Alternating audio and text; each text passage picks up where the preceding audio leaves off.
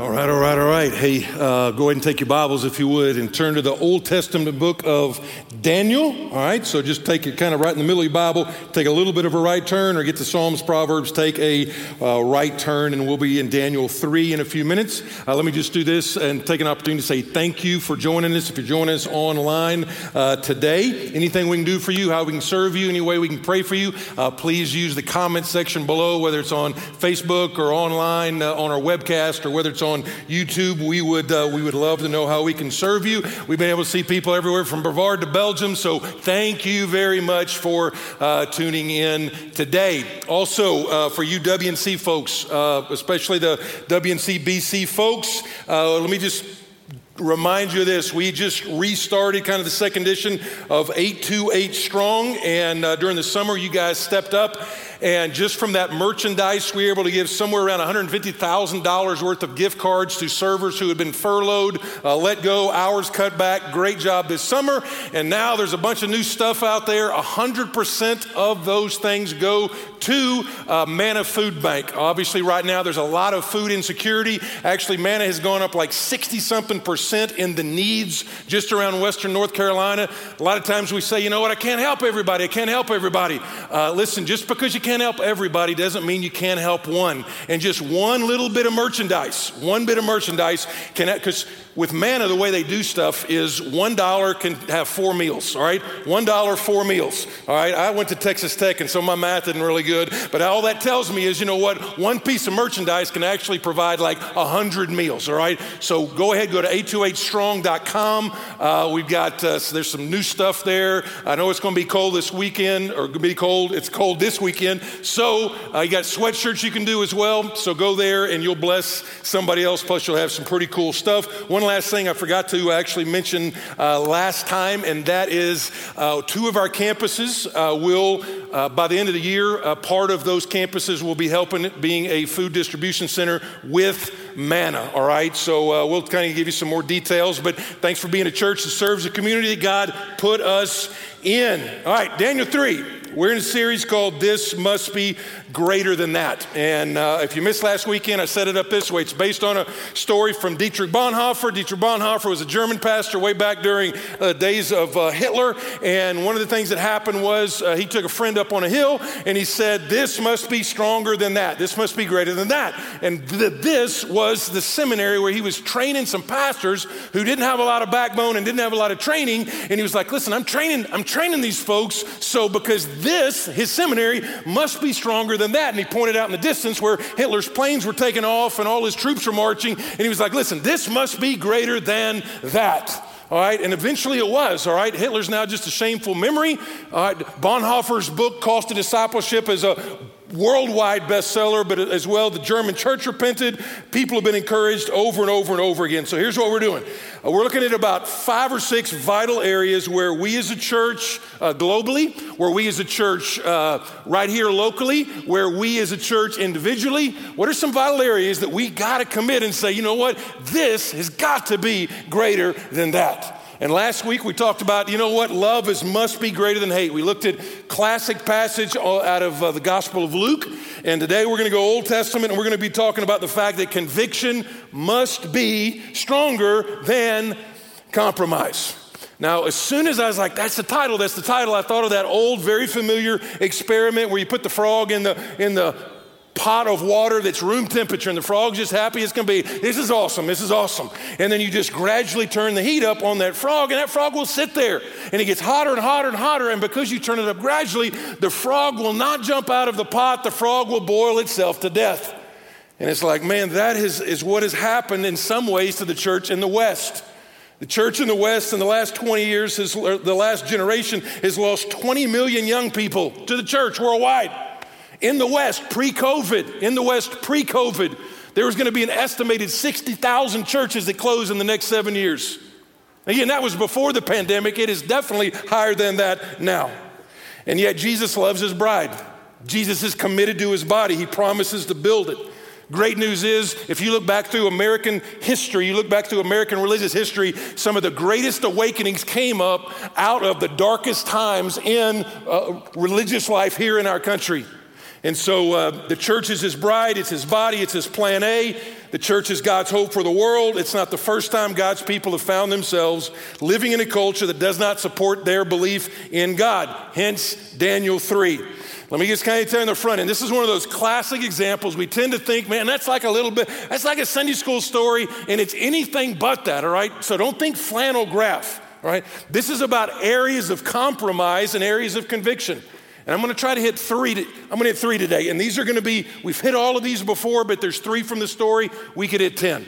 We're not going to do a deep dive on all three of them, but what we're going to do is look at them and then say, okay, I'm going to make a commitment that my convictions have got to be greater than the compromise. Here's the three areas. Let me give you a little foreshadowing. First area we're going to look at is we've got to have a conviction about our identity.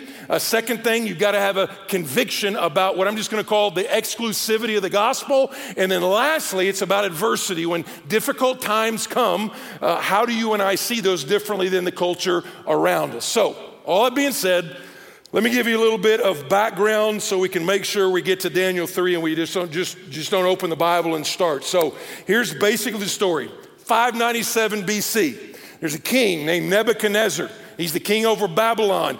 He conquers Israel, and he goes into Israel, and he basically conquers it, pillages it, but he takes people back. He takes the best of the best back to Babylon. Babylon is basically modern-day Iraq. Now understand, God's people had been in the promised land, and they had been disobedient for somewhere in the estimate of 490 years. And God had told them, listen, if you are faithful and if you follow my commands, listen, my hand of protection will be on you. But if you just kind of go off the rails and you do whatever you want to do, I'm going to remove my hand of protection from you. And so after great patience of Almighty God, he removed his hand from them. The king of Babylon comes in and they conquer Israel. Now, Nebuchadnezzar believed in what I'm just going to call subjugation by assimilation. He didn't go in there and wipe everybody out, but he took the best of the best. He took the gifted. He took the ones with the highest EQ. He took the ones with the highest IQ and says, I'm going to take you back to Babylon. I'm going to train you in all the Babylonian culture so that then you can be a leader in my country, even though you are an outsider. Now, right off the bat, this is not the life goal of the people that got taken, all right? That's not their life goal. The question was, how are they going to worship and love God when they don't get the life that they wanted? Now, the four famous people in this story are Daniel, Shadrach, Meshach, and Abednego. I know there's tons of jokes about Shadrach, Meshach, you know what, my shack, your shack, okay, whatever, all right? It's Daniel, Shadrach, Meshach, and Abednego. And they gave them Babylonian food, clothes, music, etc. Chapter 1 in a nutshell. They try to assimilate them. Daniel's like, I'm not going to compromise in this area. In his area, it was about food. And then in chapter 2, here's what happens. Chapter 2, Nebuchadnezzar has this crazy dream, and he brings everybody in and says, hey, tell me what I dreamed and how to interpret it. And they're like, hey, tell us what you dreamed and we'll interpret it. He's like, no. If you all are really good, you can tell me not only what I dreamed, you can tell me what the dream means. And they're like, nobody can do that. He's like, if you don't tell me that, I'm going to kill all of y'all. And so they're like, oh, there's a guy named Daniel. We've seen kind of God's hand on Daniel. They go get Daniel. Daniel cries out to God, please show me. And then he comes in there. Daniel tells him not only what he dreamed, but he also interprets the dream for Nebuchadnezzar. And because of that, Nebuchadnezzar says, you know what? I'm going to raise you up. So he basically makes Daniel the senior vice president of Babylon. And when he makes him the senior vice president of Babylon, what he say? Hey, can I do anything for you? He says, I got 3 roommates, all right? Shadrach, Meshach, and Abednego. Why don't you lift them up as well? We'll be a great team. And he does that. That's chapter 2. Chapter 3. Chapter 3, what happens is Nebuchadnezzar builds this massive image. And he builds this image and he says, when the music plays, listen to this. When the music plays, everybody bow down and worship. When the music plays, it's a 90-foot statue. We don't know exactly what the statue was, all right? There's a lot of, I used to think it's a statue of Nebuchadnezzar. The text doesn't say that. It's probably some kind of statue of the Babylonian gods. That's probably the best guess. But the whole thing was, when the music plays, you've got to bow down and worship or burn. So it's basically bow or burn. And so everybody bows. Somewhere estimation around 300,000 people of all different languages, all different places, because Israel wasn't the only place they'd conquered. So you got all these people all over the place, and it says, when the music plays, you bow. And so they all bow except 3. Now, we don't know where Daniel is at this point. Daniel's big in chapter 1 and 2. He's huge in chapter 4 on. We don't see anybody in chapter 3 except Shadrach, Meshach, and Abednego. So everybody bows. They've got the conviction to stand. If you remember, if some of you guys, ladies, have played sports and you got those reversible jerseys, he's like, put your jersey on them on this team, you put another jersey on them on this team. And what they were saying is like, listen, we play for one team, all right? We play for Team Jesus. That's the team we play for, and we're not gonna bow to your God. All that being said, let's go to the text. Here's what it is. Daniel chapter 3, verse 13. Then Nebuchadnezzar, in furious rage, commanded that Shadrach, Meshach, and Abednego be brought. So they brought these men before the king. So here's what's going on. Nebuchadnezzar answered and said to them, is it true, O Shadrach, Meshach, and Abednego, that you do not serve my gods or worship the golden image that I have set up? Now, if you are ready, when you hear the sound of the horn, the pipe, the lyre, the trigon, the harp, the bagpipe, and every kind of music, to fall down and worship the image that I have made, well and good. But if you do not worship, you shall immediately be cast into a burning fiery furnace. And here's the statement. Here's the question that really is revolving around the whole chapter. And who is the God who will deliver you out of my hands? Who will do that?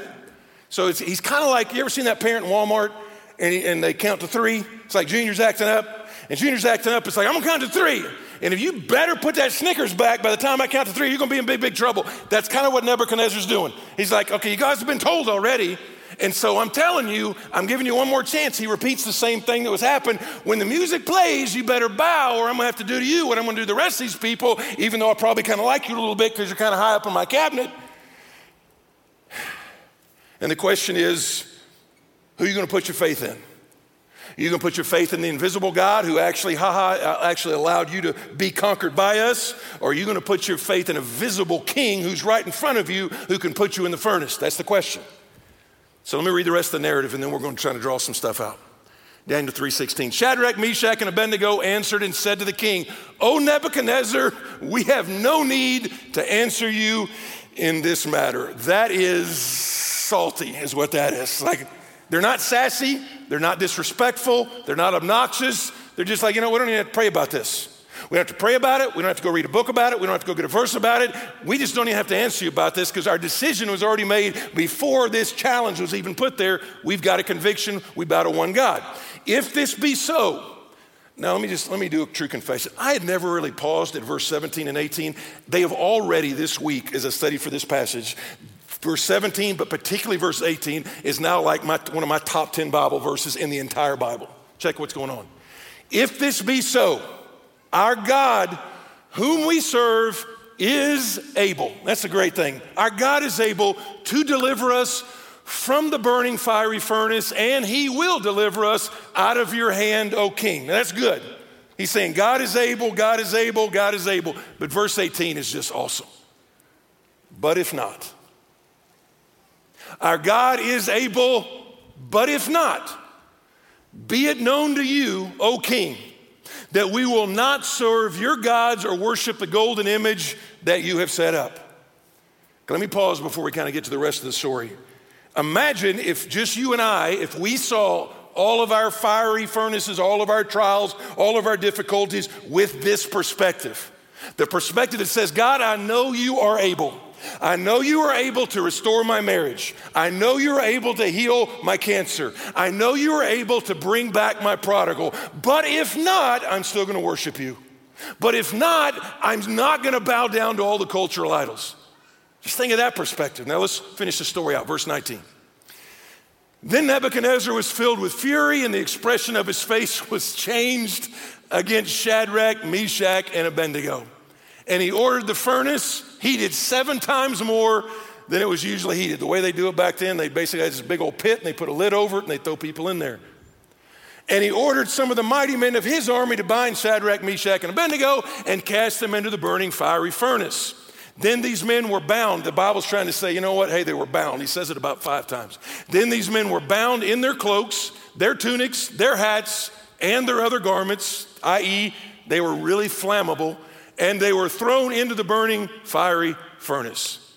Because the king's order was urgent and the furnace overheated, the flame of the fire killed those men who took up Shadrach, Meshach, and Abednego. It's like he got too close to the fire. And these three men, Shadrach, Meshach, and Abednego, fell bound, there it is again, into the burning fiery furnace. Couple more verses. Then King Nebuchadnezzar was astonished and rose up in haste. He declared to his counselors, did we not cast three men bound into the fire? They answered and said to the king, which what you said, okay, true, O king. And here it is.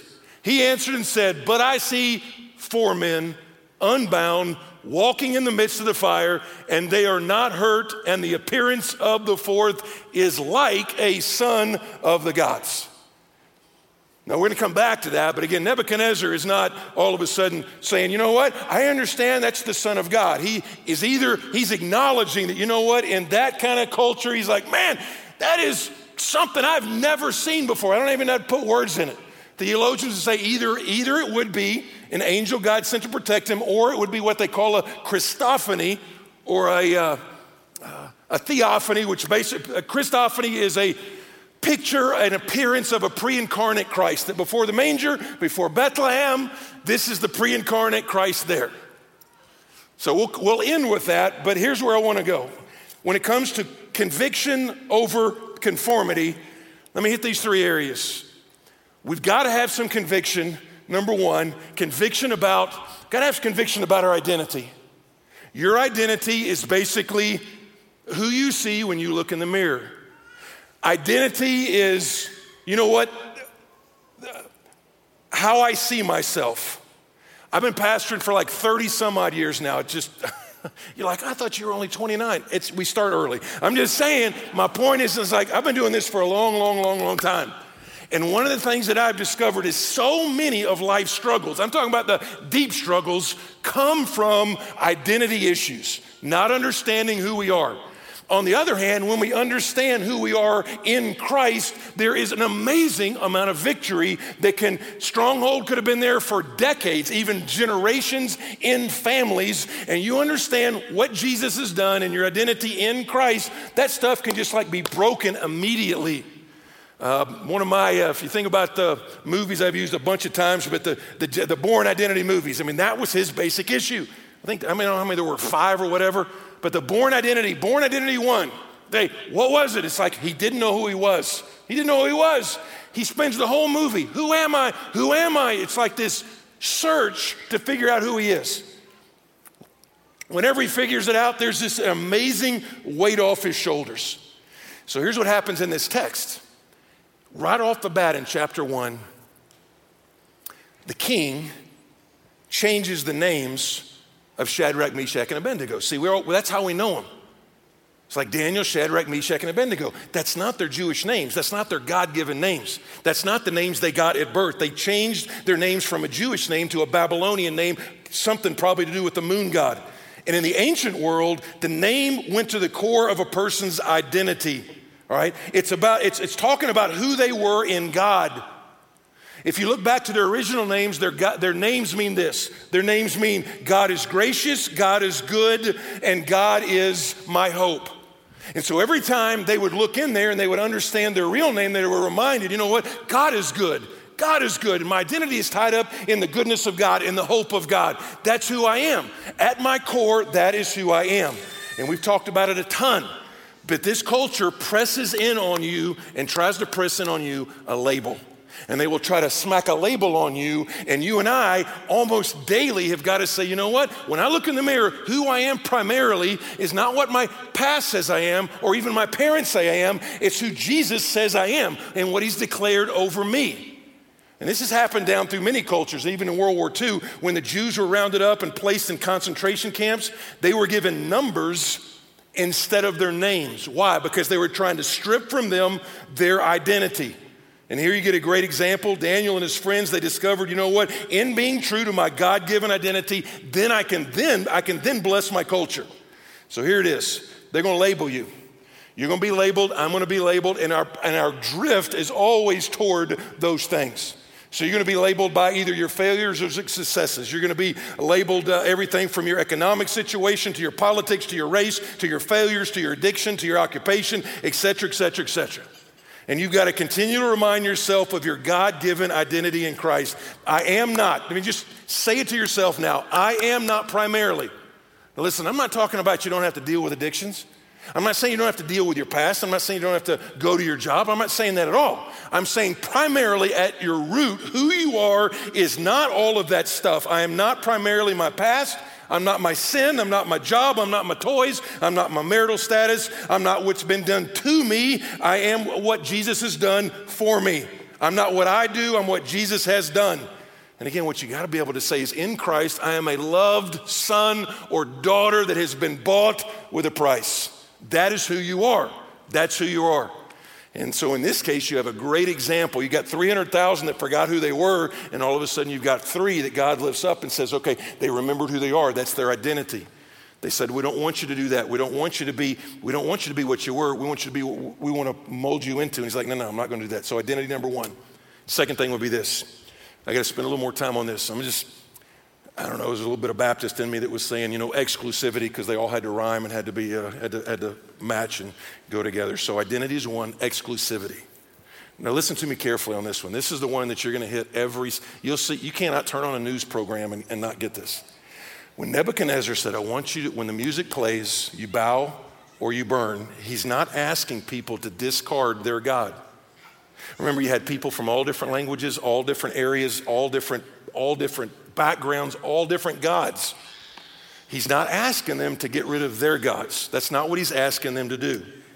He's like, you can worship your God as long as you want, but when the music plays, you've got to bow to this God. In other words, no problem with your gods as long as you don't say your God is the God. As long as you don't say your God is the God, the exclusive God. And let's just, here today in our culture, we live in a religiously, what you call pluralistic society. And when you say Jesus is the way, the truth, and the life, you're going to get some pushback. You understand that?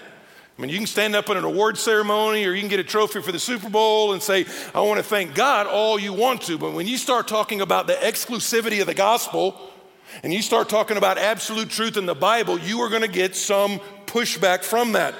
And so again, we live in that way, and the unspoken rule in our society is you don't tell somebody else they could be wrong. And if you want to be a civilized, educated person who is respected, don't say anything that would imply that your belief system is superior to somebody else's belief system.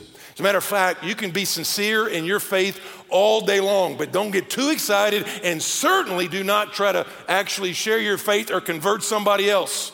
Because here's what will happen is you will be called arrogant, you will be called intolerant, which just real quick, just to kind of get my little soapbox off, I just find it interesting that those that preach tolerance are not tolerant to you if you actually say this is the way, the truth, and the life.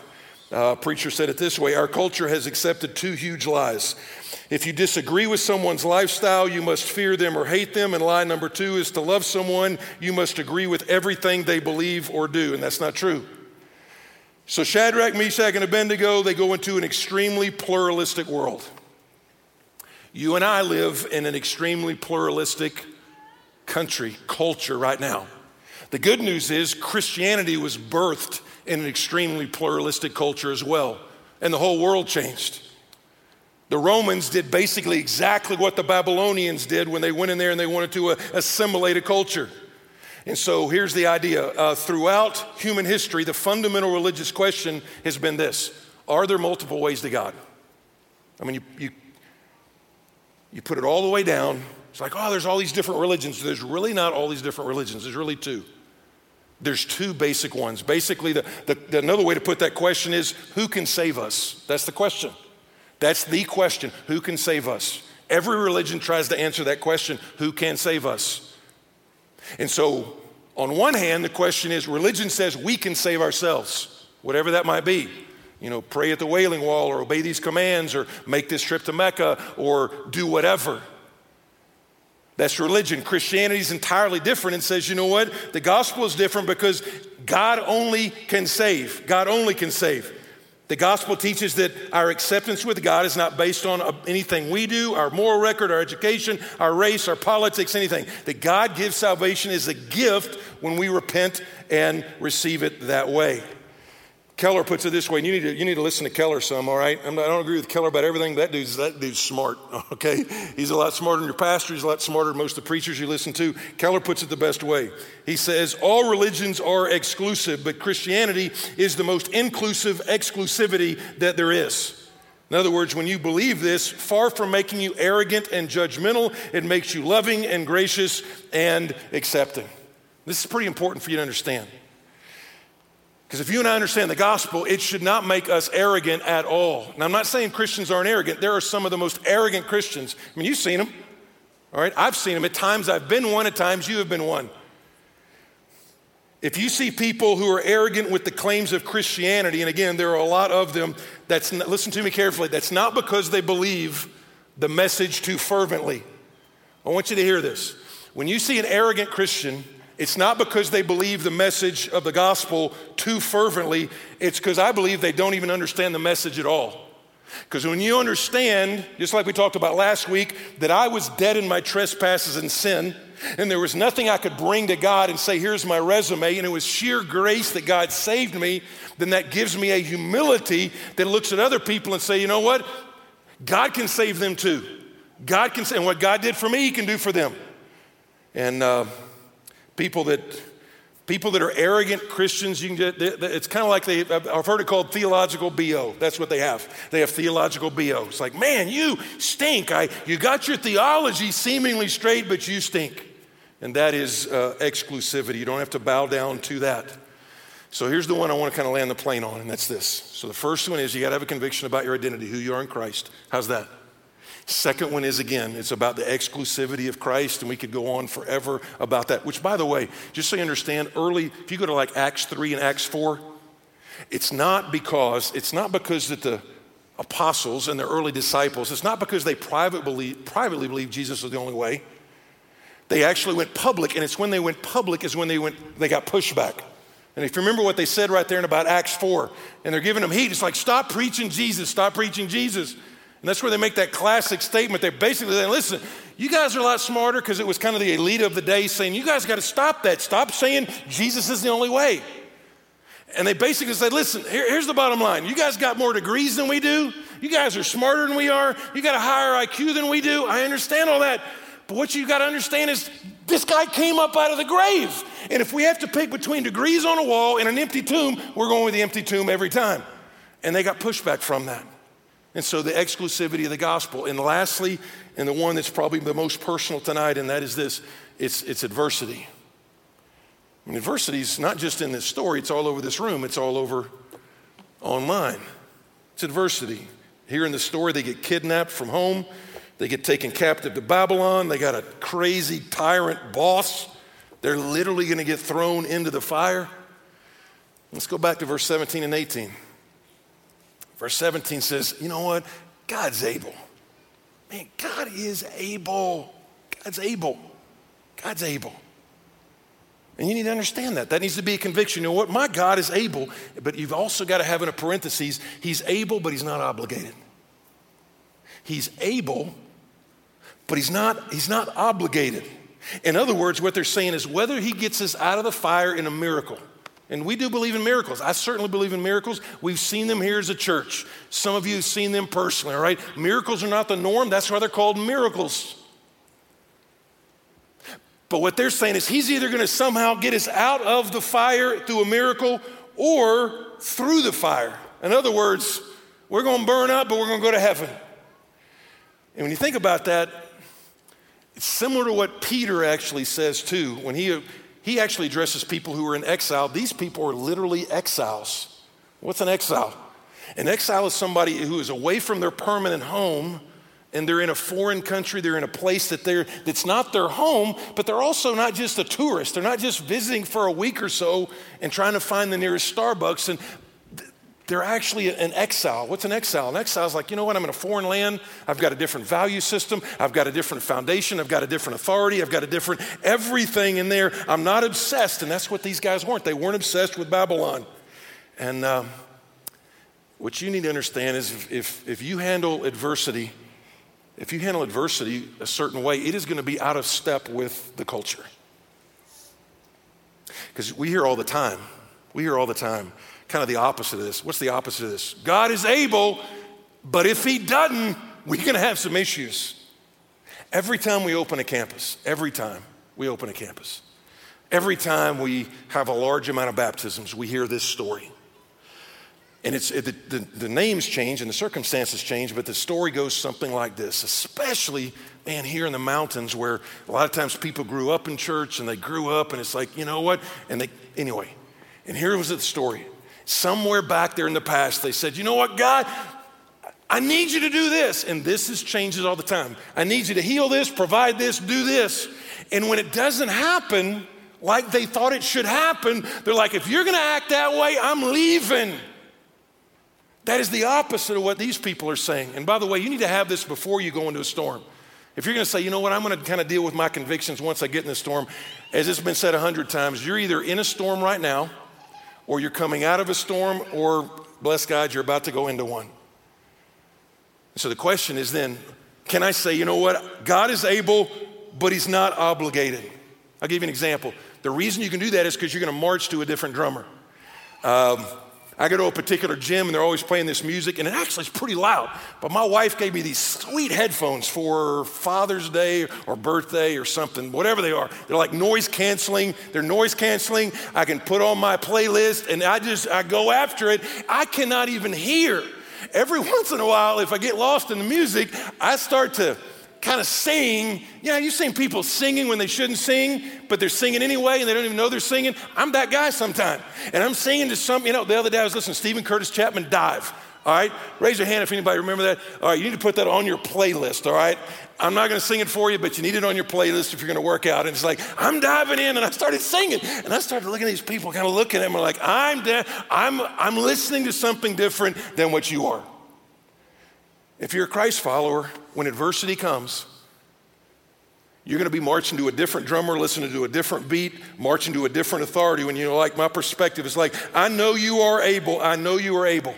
Because you got to understand, this should not shock us. Jesus said, John 16:33, in the world you will have tribulation. Take heart. I have overcome the world. I wish we could. We don't get to audit this class. You don't get to. We don't have time to do a deep dive in here, but again, generally speaking, the Bible kind of gives you about 3 categories of suffering. Everybody wants to know the why, and there's some answers to that. Sometimes God answers that clearly, sometimes he doesn't, but generally speaking, you see about 3 kinds of suffering. You about 3 kinds of trial. Number 1, you can just kind of let's just call it common suffering. Common suffering. Common suffering is just understanding we live in a broken world.